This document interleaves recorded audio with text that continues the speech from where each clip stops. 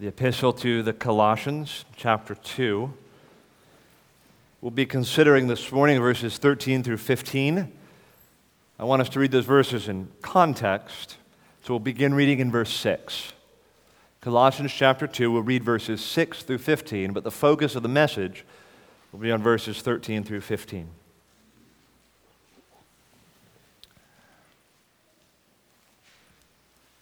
Colossians chapter 2, please follow along as I read, beginning in verse 6. Therefore, as you received Christ Jesus the Lord, so walk in him, rooted and built up in him and established in the faith, just as you were taught, abounding in thanksgiving. See to it that no one takes you captive by philosophy and empty deceit, according to human tradition, according to the elemental spirits of the world, and not according to Christ. For in him the whole fullness of deity dwells bodily, and you have been filled in him who is the head of all rule and authority.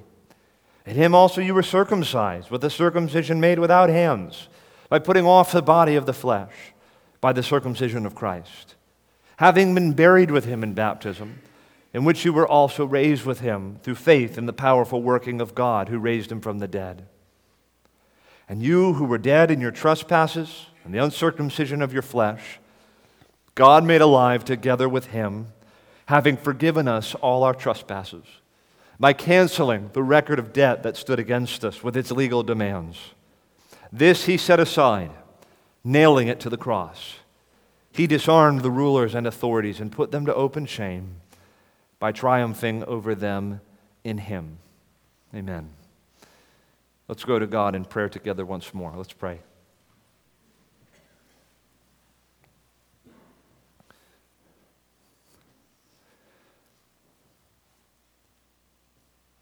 Our Father in heaven, by your Spirit, please come and please help us. Please open our minds to understand the Scriptures. Please open the eyes of our hearts to behold these wonderful things in your word. May we approach and obtain something of the glories of the truths contained in these verses this morning. Help us in this. Please do the thing that only you can do and that no man can do, that no incantation or combination of sentences can accomplish. Do what only the Spirit of the living God can do. In the context of this sermon, we pray in Jesus' name, amen. The subject of my sermon this morning is the most important message in the world. Nothing in your life is more important than the subject of this text. Now, I know most of the people in this room, but I don't know everyone in this room. I would say I don't have to know you to make that claim. The subject of the three verses 13 through 15 of Colossians chapter 2 that we're going to consider for the next 45 minutes is the most important subject in the world. It is more important than your upcoming exam. It's more important than your financial pressures. It's more important than the looming test results. It's more important than the condition of that loved one who is on your mind so often. Nothing in the world is more important than the subject of this passage, and therefore it calls to us, and it summons our most earnest attention. Those who have been with us at Emmanuel for many months or years, you've heard me speak before of what might be called epitome texts. Epitome text. What is an epitome text? An epitome text is a scriptural passage, a scriptural text, that though it is situated and presented in a particular context, in a chapter, in a book, it sort of stands above its context and is an entire message all of itself and depends not on the surrounding verses in order for its meaning to be illuminated. We have an epitome text in our passage this morning, verses 13 through 15. The words are indeed enriched by the context. They serve Paul's larger argument in the book of Colossians. But the truths contained in these verses are some of the most fundamental truths in the Christian faith. And we have in very short compass, in very concise form, in very muscular language, some of the most important truths in all of the Christian faith. And that is our lot to uncover and to expound this morning in Colossians 2, verses 13 through 15. I have two simple headings that will regulate our consideration of these verses this morning. Two simple headings. You were dead, number one, and number two, God made you alive. You were dead, God made you alive.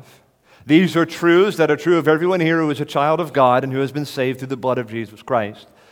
And these truths can be true of every single person here after embracing the message that we consider this morning. Consider with me these two headings.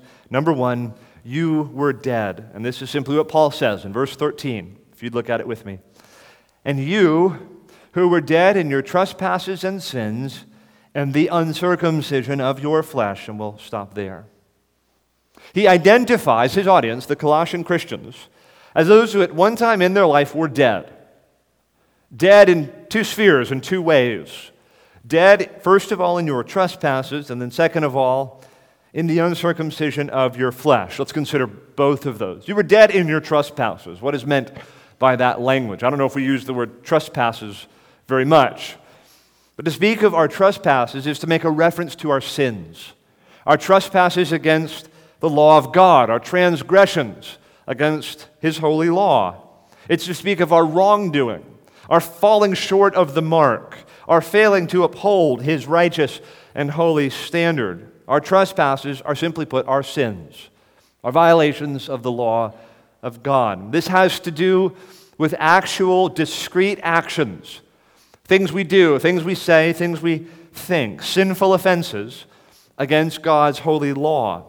Now we see a similar description, and we saw, if you've been with us in this series of sermons through Colossians, we saw a similar description of humanity outside of Christ in Colossians 1, verse 21. If you'll look over on that page in your Bibles, there Paul says, and you, here's how he describes them, who once were alienated and hostile in mind, doing evil deeds.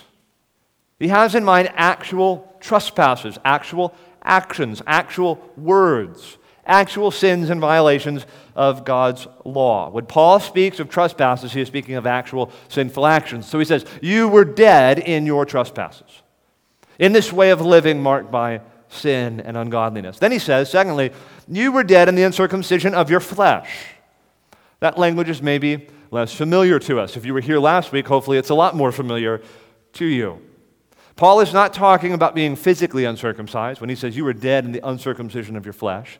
He's not promoting Judaism to say, well, now what you really need to do is be physically circumcised. No, this reference is to be placed in juxtaposition to the circumcision of Christ made without hands, which we considered last week, by which we put off the body of flesh.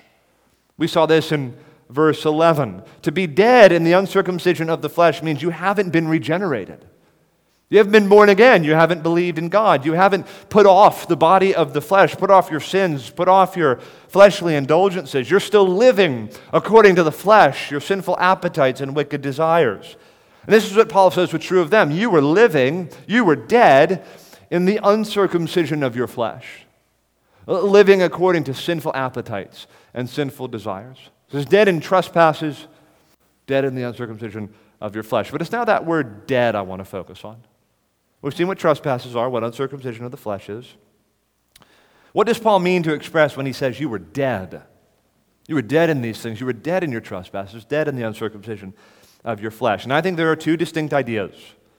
I wish to emphasize these two now. Two ideas that are connoted by this word dead. First of all, Paul means that you were dead in the sense that you were condemned. You were dead in the sense that you were condemned. You, Colossian Christians, you Christians of Emmanuel Church, you were under wrath, under judgment, and sentenced to eternal death because of your sins and trespasses. You had no spiritual life. You had no appetite for God. You had no signs of a positive interest in Christ and in His gospel. You were dead and sentenced to judgment. You were without God. You were hopeless. You were dead in your sins. And you gave yourself to sins and transgressions which further drove you toward wrath and condemnation. You were dead in the sense that you were condemned to die and condemned to judgment before a just and holy God and condemned to an eternal hell forever. If you'll permit me just to speak a little bit from personal experience here, I can remember quite vividly as a child when I came to the realization that I was dead in the sense that I was condemned. When I became aware that I was under the wrath of God, that I was actually, if I did not come to Jesus Christ and embrace the way of salvation that God had made in Him, I can remember very vividly the awareness that I was condemned to suffer an eternity apart from God in hell forever. And I can remember being so afraid and so hopeless. And if I can just say, I wish that some of you would be more afraid. Some of you are content to leave this question of salvation and of repentance and faith in abeyance for a little while. Some of you are content to stay in your situation between two worlds. You're kind of courting the pleasure and approval of the world and your sin over in this corner, and you're open to what Christ might have to say over here, but you haven't chosen to close with Christ and to follow Him and to embrace the salvation that He offers. And you're content to dangle by a thread, as it were, over the pit of hell. You are a heartbeat away from meeting your Maker.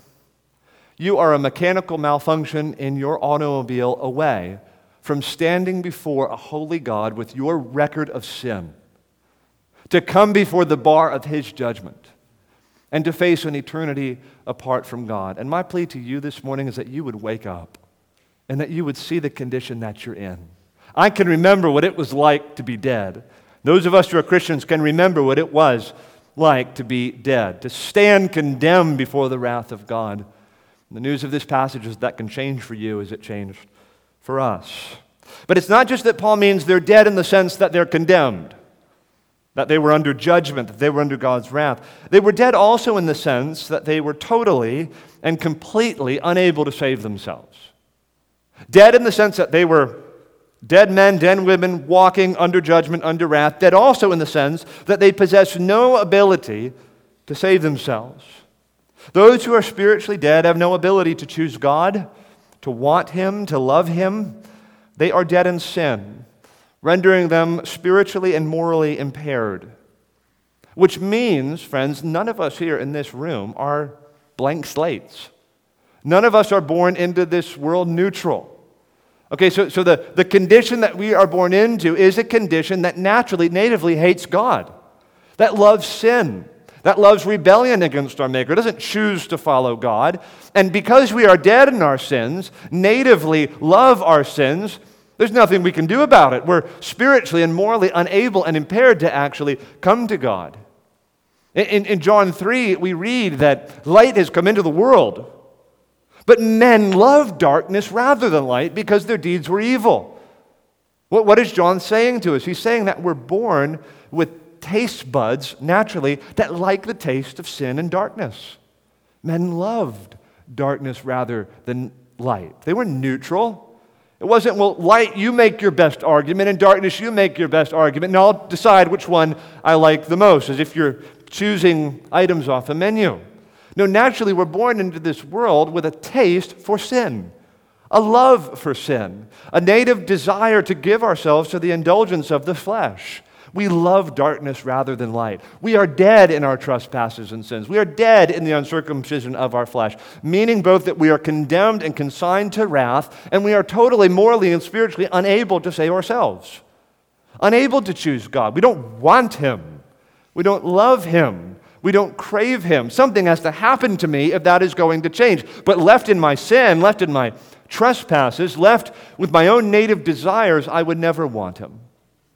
I would never choose Him. As we sang in a song, I think, last week, all I have is Christ. I had no hope that you would own a rebel to your will. And if you had not loved me first, I would refuse you still. Those who are spiritually dead have no ability, spiritually or morally, to love God and to choose Him.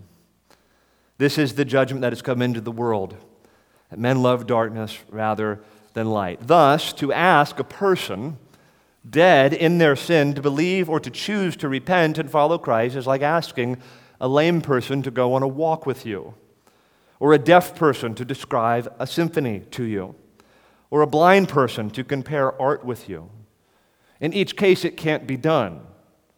In each case, a natural impairment would keep the desired action, the desired activity from taking place. Similarly, calling upon spiritually dead people to turn from their sin and embrace Jesus Christ by faith and to follow him as disciples is, spiritually speaking, impossible. This is the state of things.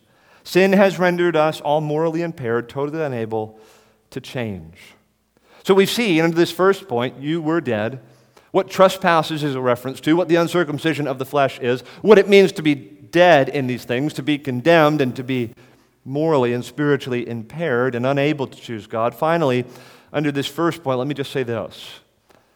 This indictment of the Colossian Christians, verse 13, and you were dead in your trespasses and sins and the uncircumcision of your flesh. This indictment is not a statement about the unique and unusual sinfulness of the Colossians. So it's not like I've seen my share of sinful people before, but you all are like dead in your trespasses and the uncircumcision of your flesh. No, Paul is acknowledging a universal indictment regarding the nature of humanity. Like, this is the world. This is the world we were born into. This is us. When we look at Colossians 2, verse 13, all of us are looking in a mirror. We were born into this world dead in our trespasses and dead in the uncircumcision of our flesh. In the parallel passage in the book of Ephesians, because Ephesians and Colossians, were written at probably precisely the same time. There's tremendous overlap between the two books. Paul wrote them from prison in Rome in the early 60s. So in the parallel passage in Ephesians 2, Paul makes this point even further. Paul says there in Ephesians 2, 1 through 3, and you were dead in the trespasses and sins in which you once walked. And he elaborates. Following the course of this world, following the prince of the power of the air, the spirit that is now at work in the sons of disobedience, among whom we all once lived in the passions of our flesh, carrying out the desires of the body and the mind, and were by nature children of wrath like the rest of mankind. Do you believe the word of the Lord? Is this your view and your understanding of humanity outside of Christ?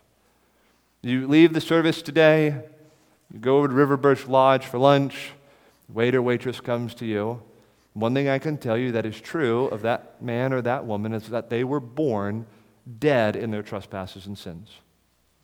You gather together maybe at home with your family, your relatives, your aunts and uncles, your mima and your papa. One thing I can tell you about your mima and your papa is that they were born dead in sin.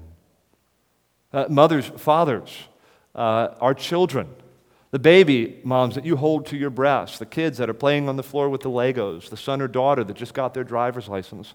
One thing that is true of them that I can tell you about each one is that they were born dead in sin. This is humanity. This is the state of things outside of Christ. Paul says you were dead. Now, point number 2. God made you alive. You were dead. Point number 2, God made you alive. Look with me again at verses 13 through 15. And you who were dead in your trespasses and the uncircumcision of your flesh, God made alive together with him, having forgiven us all our trespasses, by canceling the record of debt that stood against us with its legal demands. This he set aside, nailing it to the cross. He disarmed the rulers and authorities and put them to open shame by triumphing over them in him. So just to appreciate in these few verses, I said this is an epitome text summing up so much biblical truth in short compass. Just appreciate in this text what we bring to the table. Okay, what do we bring to the table in this passage? Sinners like us. In this equation, you were dead. And that's about the sum of our resume. That's what we bring to the table in this relationship. What does God bring to the table in this text? Kids, what does God do in this text? If you had to answer that question, to go through and enumerate the things that God does in this text, what does he do? We read, God made us alive. God forgives our trespasses. God cancels our record of debt. God nails it to the cross. He disarmed the rulers and authorities. He puts them to open shame. He triumphs over them. In other words, this text bursts with the sovereign, unilateral, all-powerful saving work of God. And there's a lesson here in this. We love to say in our church that salvation is all of God. We love to ascribe to God absolute sovereignty in our salvation. And I just ask you, you tell me, are we making this stuff up? What do we bring to the table? We bring our spiritual death. We bring our nothing. We bring our sin. We bring our flesh. We bring nothing to the table. What is it that God does? He does everything. My friend, salvation is all of God, or there is no salvation at all. Salvation is entirely and absolutely and totally and completely and sovereignly a work of His hand. It is what He and He alone accomplishes. He alone is the author of salvation. In our redemption, God is the actor. In salvation, God is the sovereign agent. He is the one who is working. What is emphasized is not what we did, it is what God and God alone did. I'll often, in the new members class, or just sometimes at the door, I might ask folks to tell me how they came to faith in Christ and to tell me, what's your hope of salvation before the Lord? And I understand it's very natural to begin talking about our experiences and what we did. And at this point, I went to this meeting and then I repented of my sins and I walked the aisle and I put my faith in the Lord. And in some ways, that's of course appropriate to talk about. If you recognize ultimately, though, that what saves us is entirely what God has done, not what we have done. The emphasis, the accent in salvation is what God has done in making a way of salvation and making provision for everything needed so that we can be saved. Salvation is a work of God. Now let's consider what He's done and what these verses tell us about the work of redemption. First, we read, He made us alive together with Him. Him is Jesus. So we'll just say that. He made us alive together with Christ. So somehow, through the resurrection of Christ, we ourselves were brought to life. We have our life through actually being united with Him in His death and in His resurrection. And again, the parallel passage in Ephesians 2, verses 4 through 6, makes this more explicit. There we read this, "But God, being rich in mercy, because of the great love with which He loved us, even when we were dead in our trespasses, made us alive together with Christ. By grace you have been saved. And He raised us up with Him and seated us with Him in the heavenly places in Christ Jesus." In other words, God raised us from spiritual death to spiritual life by uniting us to Christ in His resurrection from the dead. How is it that we have new life?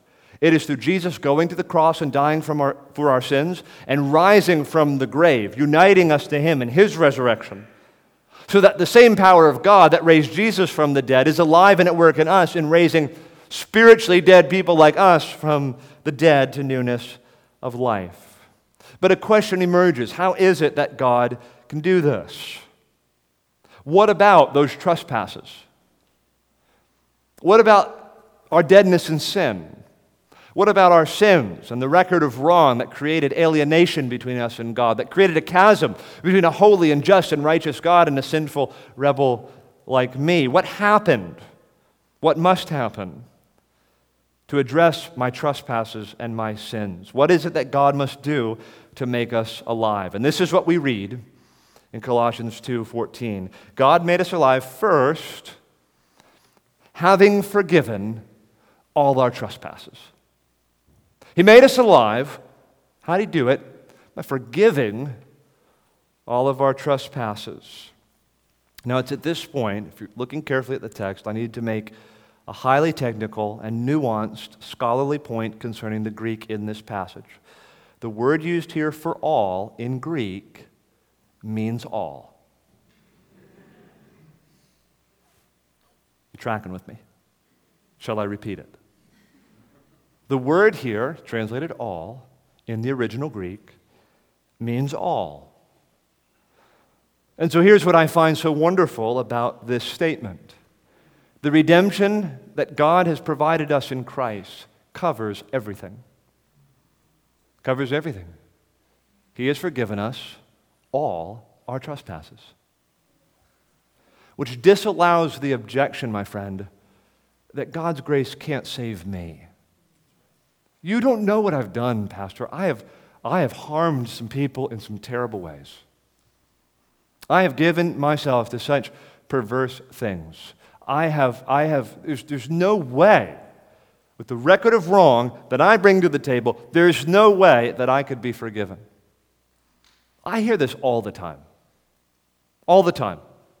Talking to people about the gospel, well, maybe that works for churchy folks. Oh, but Pastor, you don't know what I've done. I tell you, on the basis of the Word of God, He is able to forgive all trespasses. Which means that thing, and I hardly need to ask the question, as soon as I talk about that thing, that event, that act of treachery, that act of sin, that act of worldliness and perversion and rebellion against God, that thing that immediately comes to your mind when you think about this subject, that thing can be forgiven. The very worst sin in your record, if we were to trot out the rap sheet, and that one that has the asterisk, that big event, that big wrong that is in your mind, He forgives all our trespasses, including that. But not just the top 10, not just the really big things. He includes all those little daily sins that plague our lives, that overwhelm us. Every stray thought, every unloving word, every little action of bitterness and rebellion and sin and wrong, every thought of lust, every thought of greed. He forgives it all. All of our trespasses are covered through the redemption that God has supplied, which means for those of you sitting on top of a mountain of baggage or swimming in a sea of regret, overwhelmed with shame and the guilt of past sins, on the basis of God's word, I can tell you Christ has forgiven all our trespasses. No sin can stand against you if you are in Christ. Where sin abounded, grace abounded much more. And there is no sin that could outrun God. There is no wickedness that can overwhelm the grace that is found in Christ Jesus. But Paul doesn't stop there. He says more. Having forgiven us all our trespasses, canceling the record of debt that stood against us with its legal demands. How did He raise us? Well, He forgave all our trespasses, and He's canceled the record of debt that stood against us with its legal demands. The word translated cancel in English literally means to blot out or to wipe away. The basic point is it's gone. Canceled, blotted out, done away with. You can imagine a chalkboard. And here's all this writing on there, and here comes the eraser. The chalkboard is just erased completely clean. You can imagine someone who's written in red on a piece of paper. You take white out and just cross over that red ink. I don't know if people use white out anymore. We used that in school when I was a kid. What would white out do? You'd have the ink there, and you take the white out, and you cover it up, and it's like it was never there, right? Just white it out. That's kind of the idea behind this language. This would be the Greek word that would be used to describe the effect that whiteout has on red ink. This is the effect of Christ's work of redemption on the cross upon our sins. Our sins are done away with. They're canceled. They're blotted out. What is it that's canceled and wiped away? Paul describes it as this great record of debt that stood against us. Here's the record. Debts we have accrued through our sin and our violations of God's law. And here's this record of debt that stands against us, and it has legal demands. So the sins that we've committed have accrued, in each of our cases, a record of debt. And that debt requires, as a matter of justice, a certain penalty, a certain punishment. It is accrued against us legal demands. And what is the legal demand of our record of death? Record of debt. It is judgment and wrath and hell forever and ever. That is the legal demand against us for our record of sin. That's what's standing against us. And what has Jesus done according to this passage? That record of debt that invites the wrath of God, that invites these legal demands, the penalty due to our sins, Jesus has canceled it. He's done away with it. What we have now is a receipt that says paid in full. All my debts paid. All my sins canceled. All of them wiped away. You could think of all kinds of images. You could think of I was talking to Ben and Brad this week. We had a meeting. I was talking about this passage, and I thought, this is the image for some reason that's in my mind of a hard drive. And you could imagine uploaded to that hard drive every wicked thing I've ever done. And it's as if the Lord takes a bat and slams that hard drive. It's gone. Where's the record? It's gone. It can't be accessed anymore. I can remember very vividly being in a sermon and Pastor Stephen Bird preaching, and there was a big projector screen behind the pastor at this church, and he stood aside and he looked up at the projector screen. You could look at this projector screen, and he said, imagine what it would be like for all of your sins to be portrayed before us all on this projector screen. Okay, so now we're going to watch the video of Johnny Harris's life. And then after that, we're going to have Lydia Shindley's life, and then David Ray's life. And one by one, we're going to play the clip of all of our sins and all of our wrongdoing. And he looked at the screen and he said, but look at that screen. It's just white. There's nothing there. It's like it's all gone. It's like whatever flash drive it had our records of wrong on it, he's thrown them out. He's canceled them. He's wiped them away. Which means I am not going to suffer the punishment and the penalty that my sins deserved. But rather, I'm going to stand in the presence of a holy and righteous God, clean and forgiven, with the record of debt that stood against you, with its legal demands canceled. You know, it's interesting to me. We talk about cancel culture, right? Cancel culture. Someone had some odd thing they posted online 15 years ago, and that defines their life. As soon as someone drags up that photo or that tweet or whatever the case may be, or here's this yearbook with this certain picture from years and years ago, canceled, done with. One small act can ruin your life and change everything just like that. That's not what Jesus does with us. Rather, he looks at the mountain of sin and the mountain of regret and sin and sorrow and baggage, and he cancels the sin. He doesn't cancel us. All of us in this room, I know we appear externally clean on Sunday mornings and we're all polished and we smile at each other and we hug each other, and that's great, okay? All of us have come into this place with all kinds of deeds in our background that make us ashamed. Listen to me. We're all in this sinful mess together. We are all united in our sin. We all have regrets. We're all ashamed of our betrayal against God as sinful rebels. We don't outdo one another with our record of sin and our record of debt. All of us should be in hell right now. And we're not through the grace of God, because he has canceled the record of our debt. Some of us here are walking around literally with like a criminal record. And there is a database somewhere that literally records the sinful actions that you have committed. There is a place somewhere where we can access records of the wrongdoing that have been done, and they will be there forever on some database somewhere. God does not treat us on those terms. He cancels the record. And on the basis of his grace and his justice, he ensures that that record of debt will never stand against us. It will not be permitted to do so. Those legal demands have been canceled. They have been satisfied through what Jesus has done on the cross. And that's what we read next. This he set aside. This he set aside, nailing it to the cross. And now it becomes clear. This he set aside. What does that mean? That means literally he took this from us. There was something in our midst. He took it out and he threw it away. It's somewhere now where it will never be found again. He cast it out. He removed our sin from us. And what did he do with it? He nailed it to the cross. He nailed it to the cross. Now that's a really interesting phrase. We could just kind of read over that. But what does that mean? How could it be said that God in Christ nailed our sins to the cross? How did that happen? How can it be said he nailed our record of debt to the cross? How can it be said that our sins and our trespasses have been nailed to the cross? Think about that. Kids, you think about that. We're saying our sins have been nailed to the cross. Does that make sense? I mean, how can that happen? There's only one way it could happen. And that is if a substitute in some way embodies our sins, takes our sins to himself, and he himself is nailed to the cross. It's the only way it could happen. How can it be said that our sins, our record of debt, is nailed to the cross? Well, it must mean that our sins in some way have been imputed to Jesus, that they've been placed on him. And so that as the nails are driven into his hands, that's like seeing nails driven into our sin, crucifying our sin, putting our sin to death, nailing our sin to the cross. And this is, of course, what the Scriptures say. 2 Corinthians 5:21, for our sake he made him to be sin who knew no sin, so that in him we might become the righteousness of God. What does that mean?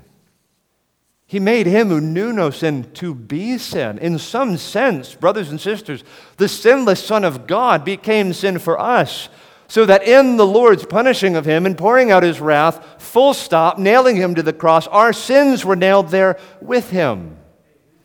Which is what 1 Peter 2 says. He himself bore our sins in his body on the tree, that we might die to sin and live to righteousness. By his wounds you have been healed. Which means when Jesus was nailed to the cross, my sin was nailed to the cross. When Jesus was crucified, my sin was prosecuted. When Jesus died upon the tree, the judgment and penalty I deserved, he received in my place. And this is exactly the language, this is exactly the image behind the song that we sing. It is well with my soul. I think we opened the service with it last week. In that song we sing, my sin, oh, the bliss of this glorious thought. My sin, not in part, but the whole, is nailed to the cross, and I bear it no more. Praise the Lord, oh my soul. That record's gone. It's been nailed to the cross. I don't have the burden. I don't have the record following me around. I'm not dead in my trespasses and sins. I don't have this cloud hanging over me anymore. I'm not under God's wrath. I'm a free man. I'm a free woman. I've been united to Christ. I'm alive to God. And I have had my sins, all my trespasses, forgiven. And the record of my debt canceled. The language in our text in Colossians 2:13 and 14 could not be more final. Nothing is allowed to creep in. No sin can be uploaded to our record. We are made right before God in Christ and through his sacrifice. All my trespasses forgiven, all my debts canceled, my sins taken away from me and nailed to the cross. And then finally, verse 15, under this second heading, Paul writes, verse 15, he disarmed the rulers and authorities and put them to open shame by triumphing over them in him. I believe rulers and authorities refers primarily to spiritual rulers and authorities. This is how Paul speaks of rulers and authorities in the book of Ephesians. It appears this is the way he uses that language in the book of Colossians as well. The idea is that through the cross, the spiritual forces of darkness were exposed, and they were vanquished, and they were put to open shame. So you have in the cross the prosecution and punishment of death, of all of our sins, and of Satan and all his forces, conclusively, finally, decisively wrecked and defeated. He triumphed over them in the cross. Well, now in closing, as we consider some points of application before coming to the Lord's table, I want to do something a little unusual.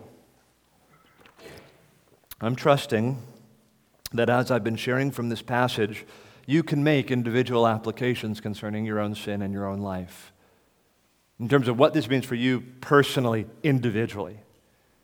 That there is forgiveness to be found in Jesus Christ, and all your wrongs and sins can be canceled through what he has done on the cross. This is the question I want to ask in application. What would a church culture shaped by the truths of this text look like? Okay, what would a church culture, I'm talking about us together, Emmanuel Church. Got a members meeting coming up. We're going to talk about the work of God here in the church and ways we want to grow. What would a church culture shaped by the truths of this text look like? I have 10 things. And don't be discouraged, I'm just going to state them, okay? Number 1, we would be full of the deepest kind of joy, gladness, and thanksgiving at all times because our sins are forgiven and we're not going to hell anymore. You know, what do we have in common with each other? I suppose all kinds of things, and then there's things we don't have in common with each other. You meet another Christian today that you've never met in your life, you could say, hey, I'm Alex. I belong in hell. I'm not going to go there because Jesus has forgiven my sins and he saved me. Good to meet you, Bob. And Bob says, hey, me too. I belong in hell. I should be punished for my sins. And I'm never going to pay the penalty that was due to my sins because Jesus paid the penalty in my place. It's good to meet you, Alex. Let's go out to lunch and talk about it. I've been a little bit silly, but that's the state of things. All of us belong in hell, and those of us who are in Christ are not going to go there. Not because we embarked on some program of personal transformation or because we gave ourselves to some system of religious formalism. We're not going to hell because Jesus died in our place, and that unites us. Number 2, we would remind each other always of the gospel, which is the ground of all our hope, all our optimism, all our joy, and our eager expectation of everlasting life. Number 3, we would all be humbled by the record of our sins and the abundant grace of God that has canceled it. And this would inform and shape our attitudes toward one another and toward the lost. We would all be humbled by the record of our sins and the abundant grace of God that has canceled it. And this would inform and shape our attitudes toward one another and toward the lost. Number 4, no one would feel a sense of entitlement or superiority or pride in the presence of others, but all would be governed by a sense of privilege and love and humility because of the astounding mercy of God that has forgiven all of our sins and united us all in Christ. Number 5, we would not hold sin against each other because Jesus didn't hold our sins against us, but rather took them to himself and suffered the punishment our sins deserved. We would treat one another the way that Jesus has treated us. Number 6, we would be long-suffering, and we would bear with one another's sins and failures, knowing that our Savior nailed those same sins and failures to the cross. Number 7, we would abound in forgiveness and grace toward one another in imitation of our Savior. Number 8, we would sing about these things loudly. Number 9, all of our sorrows and our trials would be put in proper perspective. Our present sufferings would be regulated by the knowledge that nothing can separate us from the love of God in Christ Jesus. You must know this. God is good to us, not because of any material prosperity he gives us. God is good to us because he has forgiven our sins. And that covers each one of us who are in Christ. Number 10, moved by the overwhelming grace of God in Christ, we would be more zealous for holiness and Christ-likeness, and more zealous for the spread of such a glorious gospel among lost and needy sinners. Last word is to those here who are outside of Christ.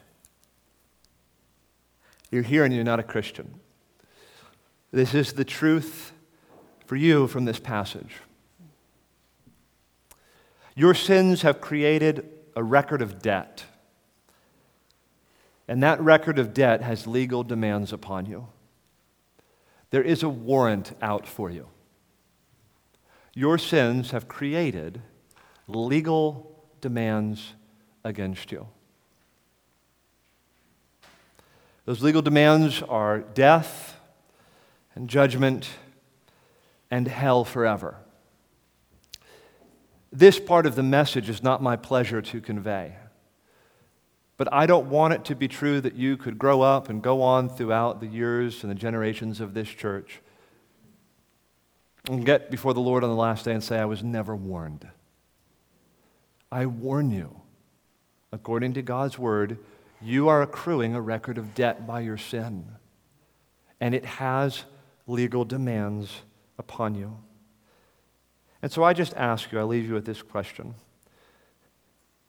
Wouldn't it be just wonderful if that debt could be canceled and all that sin forgiven? Let's pray together.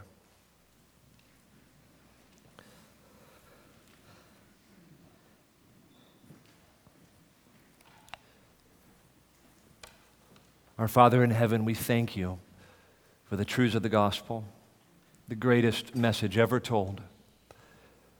that sinners can be forgiven and have all their debts canceled, all their trespasses wiped away. We pray that you would renew in each one of us confidence and great hope in the grace of God, that you would convince us again of the gospel by which we can be saved and changed and forgiven. And Father, we pray also that we as individuals and as a church would be in every way shaped by these realities, that we would see ourselves increasingly as those who have been dead in sin, but have been made alive surely and purely and totally through what our Savior has done. We pray that His work would loom large in our minds. We pray that it would control and regulate our lives, that it would be ever in our minds and on our lips and in our hearts. We pray that for those who have felt afraid of judgment, have felt hopeless in the face of the great debts that they owe, that you would awaken within them great hope that their sins can be forgiven and that all the bad and the wrong they've done can be wiped away through what Jesus has done on the cross. May we leave this place full of optimism about the mercy of God in Christ, with a confidence and an assurance that we can be made partakers of forgiveness through what our Savior has done. We ask these things for Jesus' sake. Amen.